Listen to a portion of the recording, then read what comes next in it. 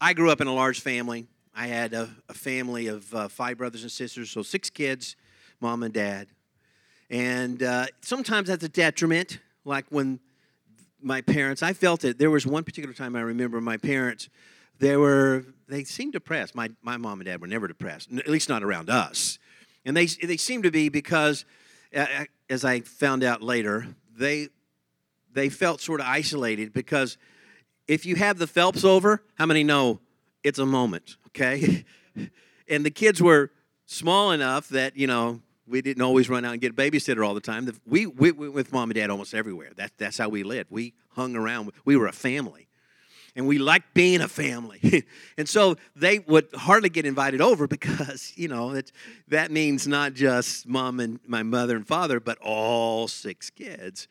But one of the things that I remember the most is always being around the table. The table is really, really important. The table was something, it just sort of solidified everything. The table was interesting because at the table we had spots. How many know what I'm talking about? Come on. You got to have your spots. That's what we still have our spots, right?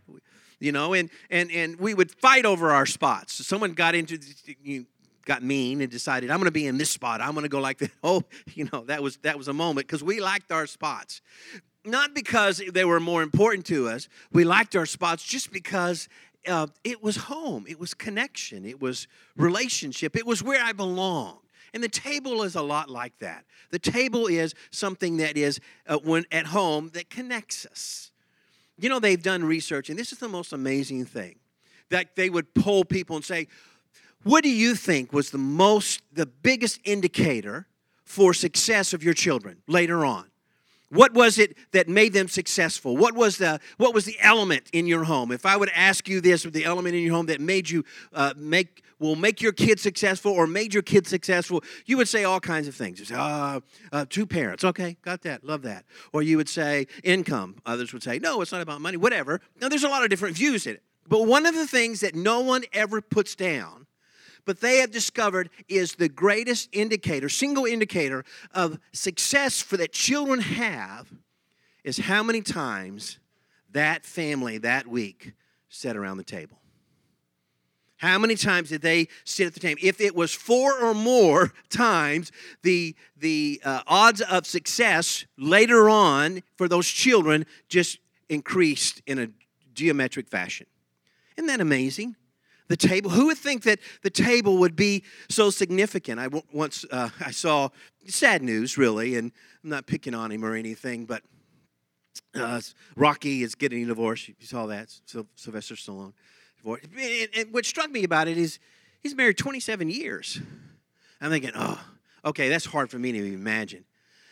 After you've gone through that awkward first year of getting to know each other, and then that 5-year, 7-year, 9-year itch, whatever. I mean, I think we itch all the time. But just the point, that you work through the marriage and go then you go 27 years, and then you say, that's it, I'm calling it quits.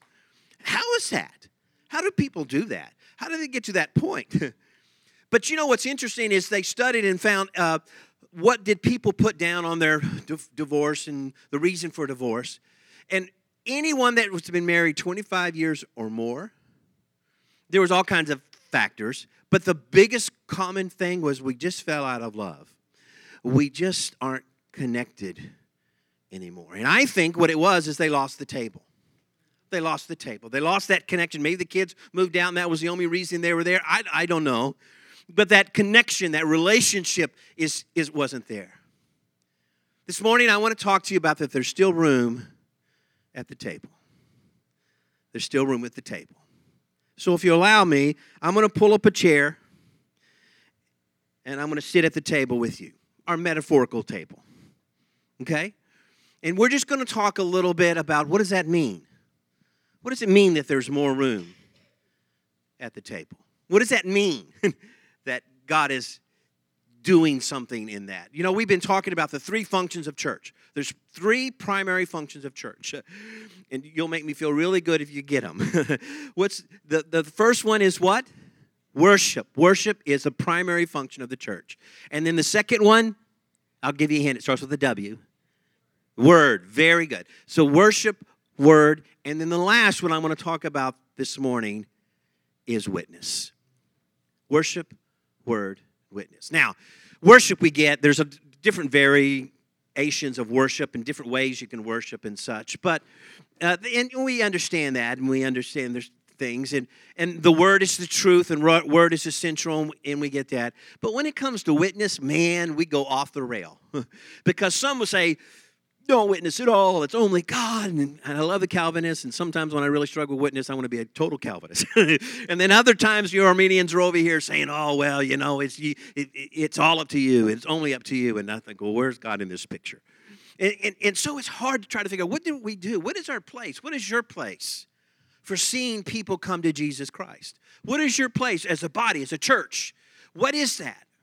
I remember I grew up in a Christian home and church, and then my youth pastor just got it in his idea and said, you guys need to witness more. So this is the mid-'70s, okay? So he said, let's go to this concert and witness. So he took us to the Cotton Bowl, which is in Dallas, at the State Fairgrounds, with like ZZ Top and Led Zeppelin. And I mean, okay, if you can think of the worst environment where people are the most resistant because they're there for other reasons, that's it. And so he says, let's do that. And so, oh my goodness, it was not a good moment, you know, and I felt, but there was a few conversations we had, and I get that. There's a few things that were successful. We're able to talk to people, and, you know, but in the end, as I reflected on it, I thought, you know, we would have been much better just to put up a tent and give away food. Everyone would have come. It doesn't matter. In other words, if we just set up a table, if we had something to offer them more than don't do this, don't go that, don't listen to this, all this ungodly music, which is really funny now because now it's all classic movie they play in the elevators. You just say, this world is crazy. Do you want to know what I think, this is in my opinion, the worst translation in the Bible? This is just my opinion, just what it is. I studied 27 different versions. You didn't even know there were 27. There's much more. But I studied 27 different versions, and only 3 of them got it right. Only 3 of them. And not the main ones. It was these other small ones. It's in Acts chapter 6, verse 2. And this is what it says. The apostles were, you know, struggling because this crisis blew up. And this crisis blew up if the Hellenistic Jews, widows weren't getting fed. And so they said, okay, let's figure out some people. Let's find some people that can. And this is what the most translation says. And if yours says that, don't throw it out. It's okay. We have a lot of different translations. But it says, well, let's find some people to wait on the table. Let's find some people to wait on the table. Now, what's fascinating is that word for wait, that Greek word for wait, is the exact same word they used in the next sentence that says ministry of the word. So the apostles were ministering the word, but these deacons, these people that were signed, were waiting. You see how it makes it seem less?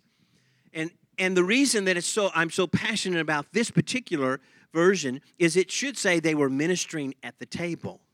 And they were ministering the word. Both are relevant. Both are true. Both are necessary in your life. And the question is, are we really ministering at the table? You have a table. Jesus taught at the table. Jesus loved it. Most of the teaching is Jesus at the table. Jesus at the dinner table saying, hey, guys, let's work through this. And when there wasn't a table, what did he do? He created one. He said, okay, all this fish, you know, all this bread, listen. And he made one out of rocks. And all of a sudden, it was a big table, you know, where the size didn't matter. It doesn't matter whether you're by yourself or whether you're here together. We have a table, the Lord's table. The church constantly met in tables and connections and relationship. And at the same time, together, it was a big table, it was a little table, but it was all about reaching out. It was all about making a difference. So I want to focus this morning, just briefly, just talk to you about Luke 14. In Luke 14, chapter 14, Jesus is invited to a Pharisee's home. He's invited to be part of it. Now, you're not quite sure about this Pharisee. And usually, in the interactions Jesus had with Pharisees, with religious leaders, there's a fighting going on, put it that way. There was a tension going on. But in this case, you're not really sure. There's some things that might indicate that. So he comes, and they put him at the table. Very significant. The whole thing starts out where he's sitting at the table across from a man who has a disease where his body swells. It abnormally swells. His stomach, his arms, his face. Now, in that day and age, everyone understood that that your physical infirmities were a result of a spiritual problem. So that meant that there was something spiritually wrong. And they would look at him and say, oh, we know what's wrong. You're swelling. You have the spirit of gluttony. You're gluttonous. And they all assumed that. There would be no one in that room outside of Jesus that would say, okay, he's dealing with gluttony. And so they put this man who had a sin of gluttony in their minds in front of him, and Jesus sat across. He was at Jesus' table. So Jesus knows what's going on. He turns and says, okay, it's the Sabbath. Is it right for me to heal this man at the Sabbath? Of course, nobody wants to answer. Nobody says a word. And so Jesus heals him. And this is what's fascinating. Jesus heals him, and after he gets healed, he gets up and leaves. It says it clear that he gets up and leaves. Why does he leave? Well, he gets up and leaves because it was never about the food that he was trying to eat, which goes against everything they thought. It was about the pain and the hurt that he had. And then Jesus turns to everybody and says, okay, you have, if you have a child or an animal even that falls into a pit, on the Sabbath, will you not pull them out? Will you not take this animal and pull them out? No one answered. You know what the irony of all this is they did have a rule. Did you know that? They had a rule. And the rule was, if you have an animal that falls in a ditch on the Sabbath, you can pull them out. They actually had that rule. And that was Jesus' point. That's what, you have a rule to take care of an animal on the Sabbath, but you do not have anything to take care of someone that's hurting.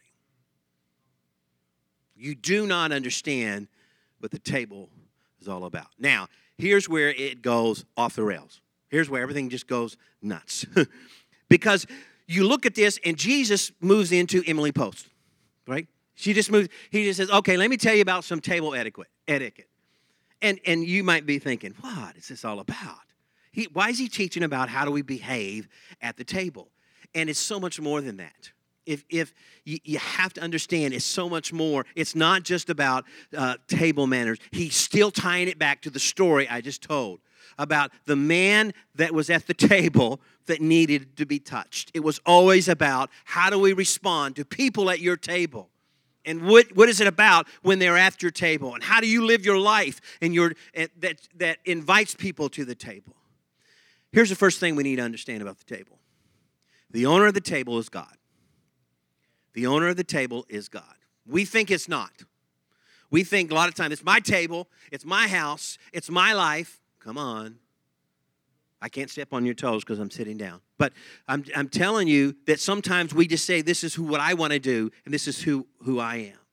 But the owner of the table is always God. So Jesus tells a story. He says, he looks around and he sees some people fighting for the head spot, fighting for the close chairs. Because the closer you are, the more honored you are, and the more prestigious you have, right? So I personally think he's looking at his disciples. I think this is about his disciples, and he's just going, dear Lord, dear me. You know, what are they doing? And he says, look, guys, don't go to the head seat because the host might come in and say, oh, there's someone more important. And now everyone has been seated, and so he pulls you out, and he puts someone there in that big, important position, and you have to go all the way to the back. Don't do that. Instead, wait in the back, because here's the point. Now, we understand this is about humility. We understand this is about how we treat other people, but don't miss the bigger point. And what is the bigger point? And Jesus was saying, it's not your table. Wow. Think about this. God places up here, and he places down there. God will put you in the place. God will position you. We're not happy. God, I don't want to be here. I want to be up there. No one, I'm the only one that feels this way, right? But sometimes, you know, it's easy to do that. It's easy to miss the bigger picture of how we treat, because the table has to be a welcoming table. The table has to be something that goes beyond just this is about me, this is what I want, this is who I want to do. It's a welcoming table. I love the story. Lisa told it, and I've told it ever since. It's so good. She's about 7 years old. She's at her grandmother's house, and she's visiting. She'd been there before, but in this particular neighborhood, every single home was identical. They call them tract homes. And it was the front, everything was identical. So she goes out and plays. They're having a big dinner, and she goes out and plays, and she gets turned around. I know that's hard to imagine that Lisa gets turned around and gets lost, but she gets a little turned around and gets a little lost. And so she runs in the house, and when she runs back into the house, all of a sudden, she realized something's wrong. Everyone's staring at her. And it doesn't smell right. It's not a bad smell, but the dinner smell isn't there. She realizes she ran into the wrong home. Here's this, imagine, okay, you're sitting there, and this little 7-year-old girl runs into your house. No one locked doors back in those days, evidently. So just runs into your house, and all of a sudden, she's standing there, and she's looking around thinking, this is wrong. There's something wrong, because there's no welcoming here. There's no inviting here. There's no, oh, it's so good. And there's none of that. They're just like, who are you, and why are you in my house? You ever gone to church and feel that way? Come on. Don't nod your head. You're not welcome. You're not welcome. And that's what Lisa felt. She felt unwelcome. And she also noticed there's no dinner going on. Maybe they already ate. Maybe they don't eat. I don't know. Maybe they just had hot dogs. But there was a ham and a roast or something a turkey going on. And she said, this smell is wrong. And it made me think of this scripture, 2 Corinthians chapter 2, verse 14. It says, but thanks be to God who through you, spreads everywhere, what? The fragrance of the knowledge of Him. Is it rude to ask you, what do you smell like? What kind of fragrance are you putting off at your table? Is it a welcoming table? Is it, I'm so glad you're here. I'm so glad that you're important. You're welcome here. This is where I want you to be. Thanks be to God who through you, spreads the fragrance. And the question is, what kind of fragrance is your life spreading? Is it spreading the grace of God? Is it spreading something so much bigger and greater than you imagine? Because that's my second thought. You see, the purpose of the table is greater. And you say, greater than what? And I say, yes. It's greater than you think. Your table and the purpose of your table that God owns, that God's given you, your life, you're welcoming. Don't get lost in the metaphors. You understand what I'm talking about. Your outreach, you're caring for other people, you're inviting other people. All of that is do you understand it's greater than what you can even imagine, even think about? Jesus tells a second story about his table. And in this story, he said, he turns to the host. This is what makes you think that maybe the Pharisee is someone who wants to follow him, because he's teaching him. He's not rebuking him. He's teaching him, look, when you throw a party, don't just invite all your friends and your family. Well, family's always first. Right. So don't just do that. Don't just do that. And because this is what happens. If you do, they'll invite you. Because you throw a party, and they throw a party, and you throw a party, and everybody has a party. Let's all have a big party, because we can all enjoy each other's parties. He says, no, invite someone who can't give it back. The poor, the blind, the lame, the crippled. That's who you invite. That there is absolutely no way so that you give them something they cannot give back. That's my table. That's what it means to be at the table. That's what it means to care for people and reach out to people. Is you're giving them something they can't give back.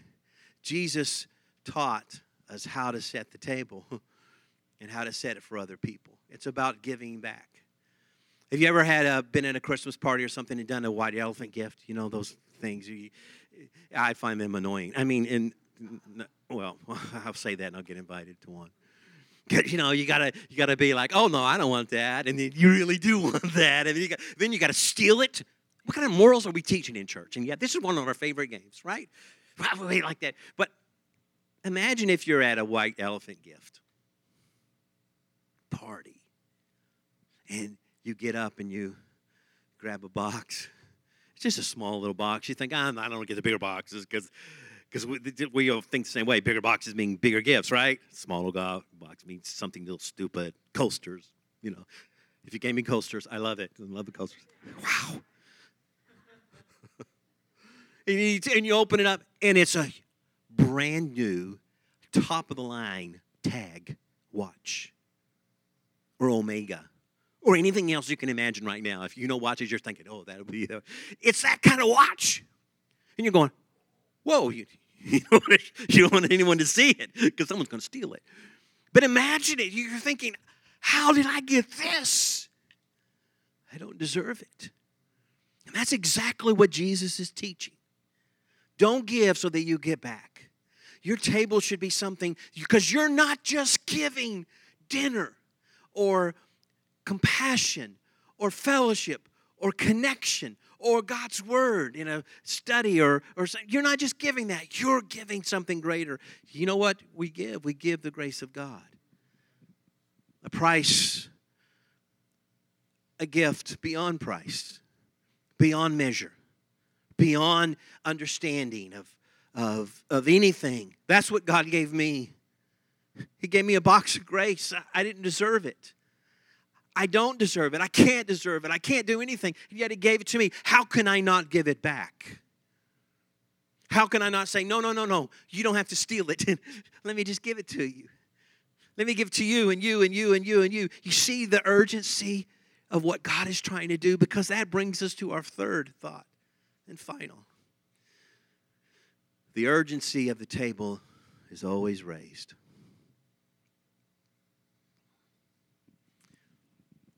A man hearing these stories, and honestly, I don't know if Jesus was going to finish with these two stories. I said it, that's it.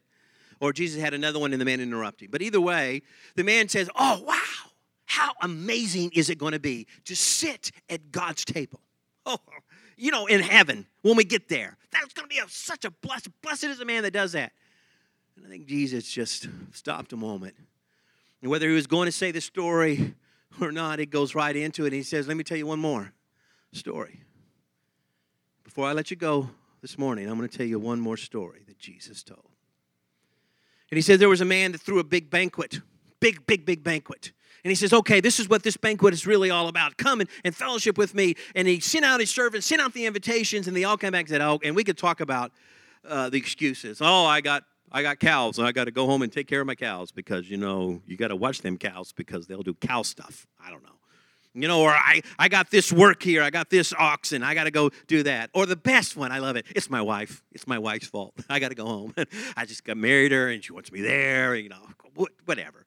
And so we can talk about the excuses, and you can break all that down, but that's really not the point. They all made excuses to it. And so when they had their excuses, and the man that was giving the great banquet said, go out, go to the alleys and the streets and the roads all around. Find the blame. We are to blame. Find the blind, the crippled, the lame. The same thing he just shared ties the stories all together. So it's not three tables, it's just one. God's table that He's given you to touch someone else's life. So he says, go out. And they go out. This is the key verse. You wouldn't think it's a key verse, but it's the one I want you to just burn in your heart, burn in your mind, in your spirit. You're thinking about, what are we supposed to do? How are we supposed to witness? Are we supposed to witness this way or that way, or I don't witness that way, or I do this, or I like that? Okay, fine. Whatever that is. Know this verse. Luke 14, verse 22. Sir, the servant said, what you ordered, it's been done. But there's still room. I love this servant. He said, we did it. We did it. Man, we went to the alleys and it stunk. We went all the way to where the trash heap is, and we pulled them right off the trash heap. We did it. We did it. We got them. It's not full yet, but we did it. And you would think the master would go, man, good job. You guys are awesome. Just incredible. You care for people. Pull them off the trash. But that's not what Jesus said. And you get this sense that all of a sudden everything just changes. And he says, oh, that's good. That's fine. But now I want you to go further. Go beyond what you've done. Go beyond how much care you think you've given. How much you can actually give, or how much you can actually care, or how much you can actually invite. Go beyond all of that, because it's not enough. You see, because in the first part, he says, go bring him in. And then he changes the word to compel them. To compel them. There's an urgency there. There's a fire there. There's something that's there that the servant didn't catch. As good as he was, as much as he tried, he says, but you're not getting what I'm feeling. You're not getting, because it's so important. We have to compel them. You know, the country, your translation might say go to the country. It actually means a hedge. Literally, it means a barrier. You know what he said? Break down the barriers. In that culture, go to the Greek, go to the Gentile, go to the Jew, whatever that is, go to the man, go to the woman, break down the barrier. You think, oh, I don't go there. I don't do that. Or this is how much I do. Or this is, go break down every barrier so that someone can come to my table. Do you feel the urgency?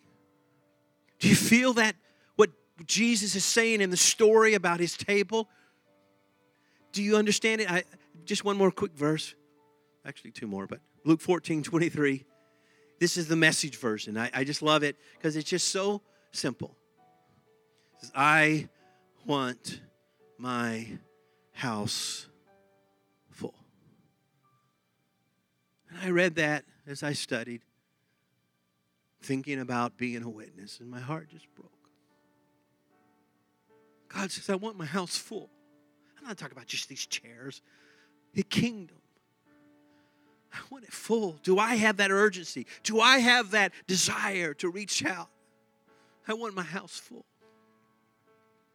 When I was just a little boy, I'm really strange. Some of you, that's where you don't say amen, so you did good there. But I have certain pictures that I just remember so vividly, I mean with clarity. I could hear the birds. I could smell the pine trees. I could do it all that.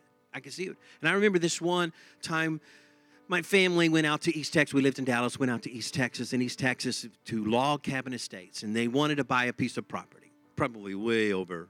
We never did because they didn't have any money. We used it all to eat.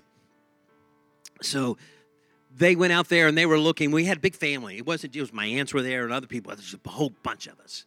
And they showed us around these properties. And then we went to have lunch. Of course, we brought food. We brought food.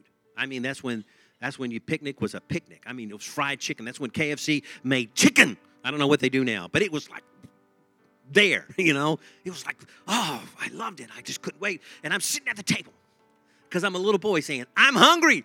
Feed me. And that's all I cared about. And all I was sitting at the table and everyone was around and they're setting out stuff. And I looked up, and so did the rest of my family. And on the next table over was the woman that was showing us a piece of property. And she had a couple of bags of food as well. Not as much, but pretty bag. Too much for her. And she's just sitting there by herself at the table. That was very curious for me. And I remember looking at him there thinking, why are you over there? You're at the wrong table. And then they're the adults, because the adults, they talk about stupid stuff all the time. They're just talking about stuff. So the adults, this is what I'm thinking as a kid. They're talking about, well, maybe she's inviting someone else. Maybe that's for someone like that. Well, should we invite her? I don't know. So they're analyzing, they're talking all this. And I'm just feeling, all of a sudden, something inside me is just going. And for some reason, I don't know. I don't know why. I'm just telling you, as truthful as I can be, something inside of me just said, would you just shut up and go invite the woman? Would you just, she's by herself. And I had such compassion. I don't know where it came from because normally that's not me, okay? I'm a little boy just like everything else, and I just wanted to eat. But there was such compassion, and they kept talking and kept talking. I'm thinking, just invite her. Just invite her. She's at the wrong table. But they were being proper, and do we invite her? Do we not? What's going on? So finally my mother and my two aunts went over there, invited her over. And she said, oh, yeah. Had a big old smile. I don't know all the details of the planning of who was supposed to do what or why. I don't know that. Because at that point, I didn't care. We're just all at the table. wonder how many times God's just thinking, just bring him to your table. God, I don't do that. I don't witness that way. I don't understand what that is. And if the Holy Spirit, he talks to me like this. But if he does to you, maybe he's just saying, just shut up and go invite him. If you're at the wrong table, they don't know me. They don't know God. But God, well, you'll take care of that. Your Holy Spirit will have to do that. You'll have to work on him. Come on, I'm just talking to you here. It's crazy what goes on in my theological mind sometimes, analyzing it all. And God just said, just invite him. Just love him. Do you feel that urgency? Do you feel the urgency? Jesus had another occasion like this in John chapter 9, verses 4 and 5. And he was talking about, do you feel that urgency? And basically he said, as long as it is day, we must do the works of him who sent me. Night is coming when no one can work. This is not about a guilt trip. This is about an urgency. It's about knowing why you have the table you have, the influence you have, and who you're going to bring to the table. And I love the little pronouns there. It says, we must do the works of him who sent me. The Father sent the Son. And he said, he didn't say, I must do. He said, we must do the works. Taiwan has been in the news lately, and is China going to take it over, all that kind of stuff, whatever. I follow politics. I don't know. We could be at the brink of war. Maybe Mike would know. Maybe Justin. They don't tell me. But something struck me that I found out about them. They have a greeting. You know, we have a greeting. If you go up to someone, you say, hi, how are you? We really don't want to know how are they. You know what I'm saying? You ever done that and someone started going into it? You go, whoa, wait, I was just trying to say hi. Because we're really not sure that's what we want at our table. But they have a greeting, and it's hi. And you know what it translates into afterwards? Have you eaten? I want to steal it. I want it. That's our church hi. Hi, have you eaten? In other words, are you hungry? Because I got a table. Let me tell you about what Jesus has done in my life. Let me tell you how God can change your life. Let me tell you how it can make a difference. And you say, Greg, I don't know how to do that. I don't know how to witness. What if I say the wrong thing? What if they see my life and say I'm nothing but a hypocrite? Just invite them to the table and let God touch them and God love them. Do you feel that urgency? Come on. We have a table. This morning we've been partaking of God's word. Now you take that and you allow God to move in your heart to touch other people. You received the word this morning. Come on, give God thanks. I'm going to pray for you. Father, I pray you'd speak to each and every one of us. God, we love you so much, and I know these people are people that love you and love people and care about outreach. God, sometimes we get so lost in the logistics that we just forget to invite them to the table. So, Father, I pray now, if there's anyone in this room that's feeling alone and isolated, sitting at the wrong table, God, I pray you touch their heart right now. I pray you'd move in their spirit right now. And let them know how much you love them and how you died for them. And if there's anyone in the sound of my voice watching online now or in the months to come or in this room, God, that does not know you, God, bring them to the table. Let them feel the welcoming grace that comes only from you. Forgive us of our sins. Remove the stain of our selfishness. And God, let us serve you with all of our heart. So, Father, in the name of Jesus, I pray for every single person that we are at the table. And we're not just there, God, but we're turning around saying, who else needs to be at this table? God, I pray you do that with such grace, with such love, with such freedom in our hearts, that it changes the world we live in. And I pray in your name. Amen.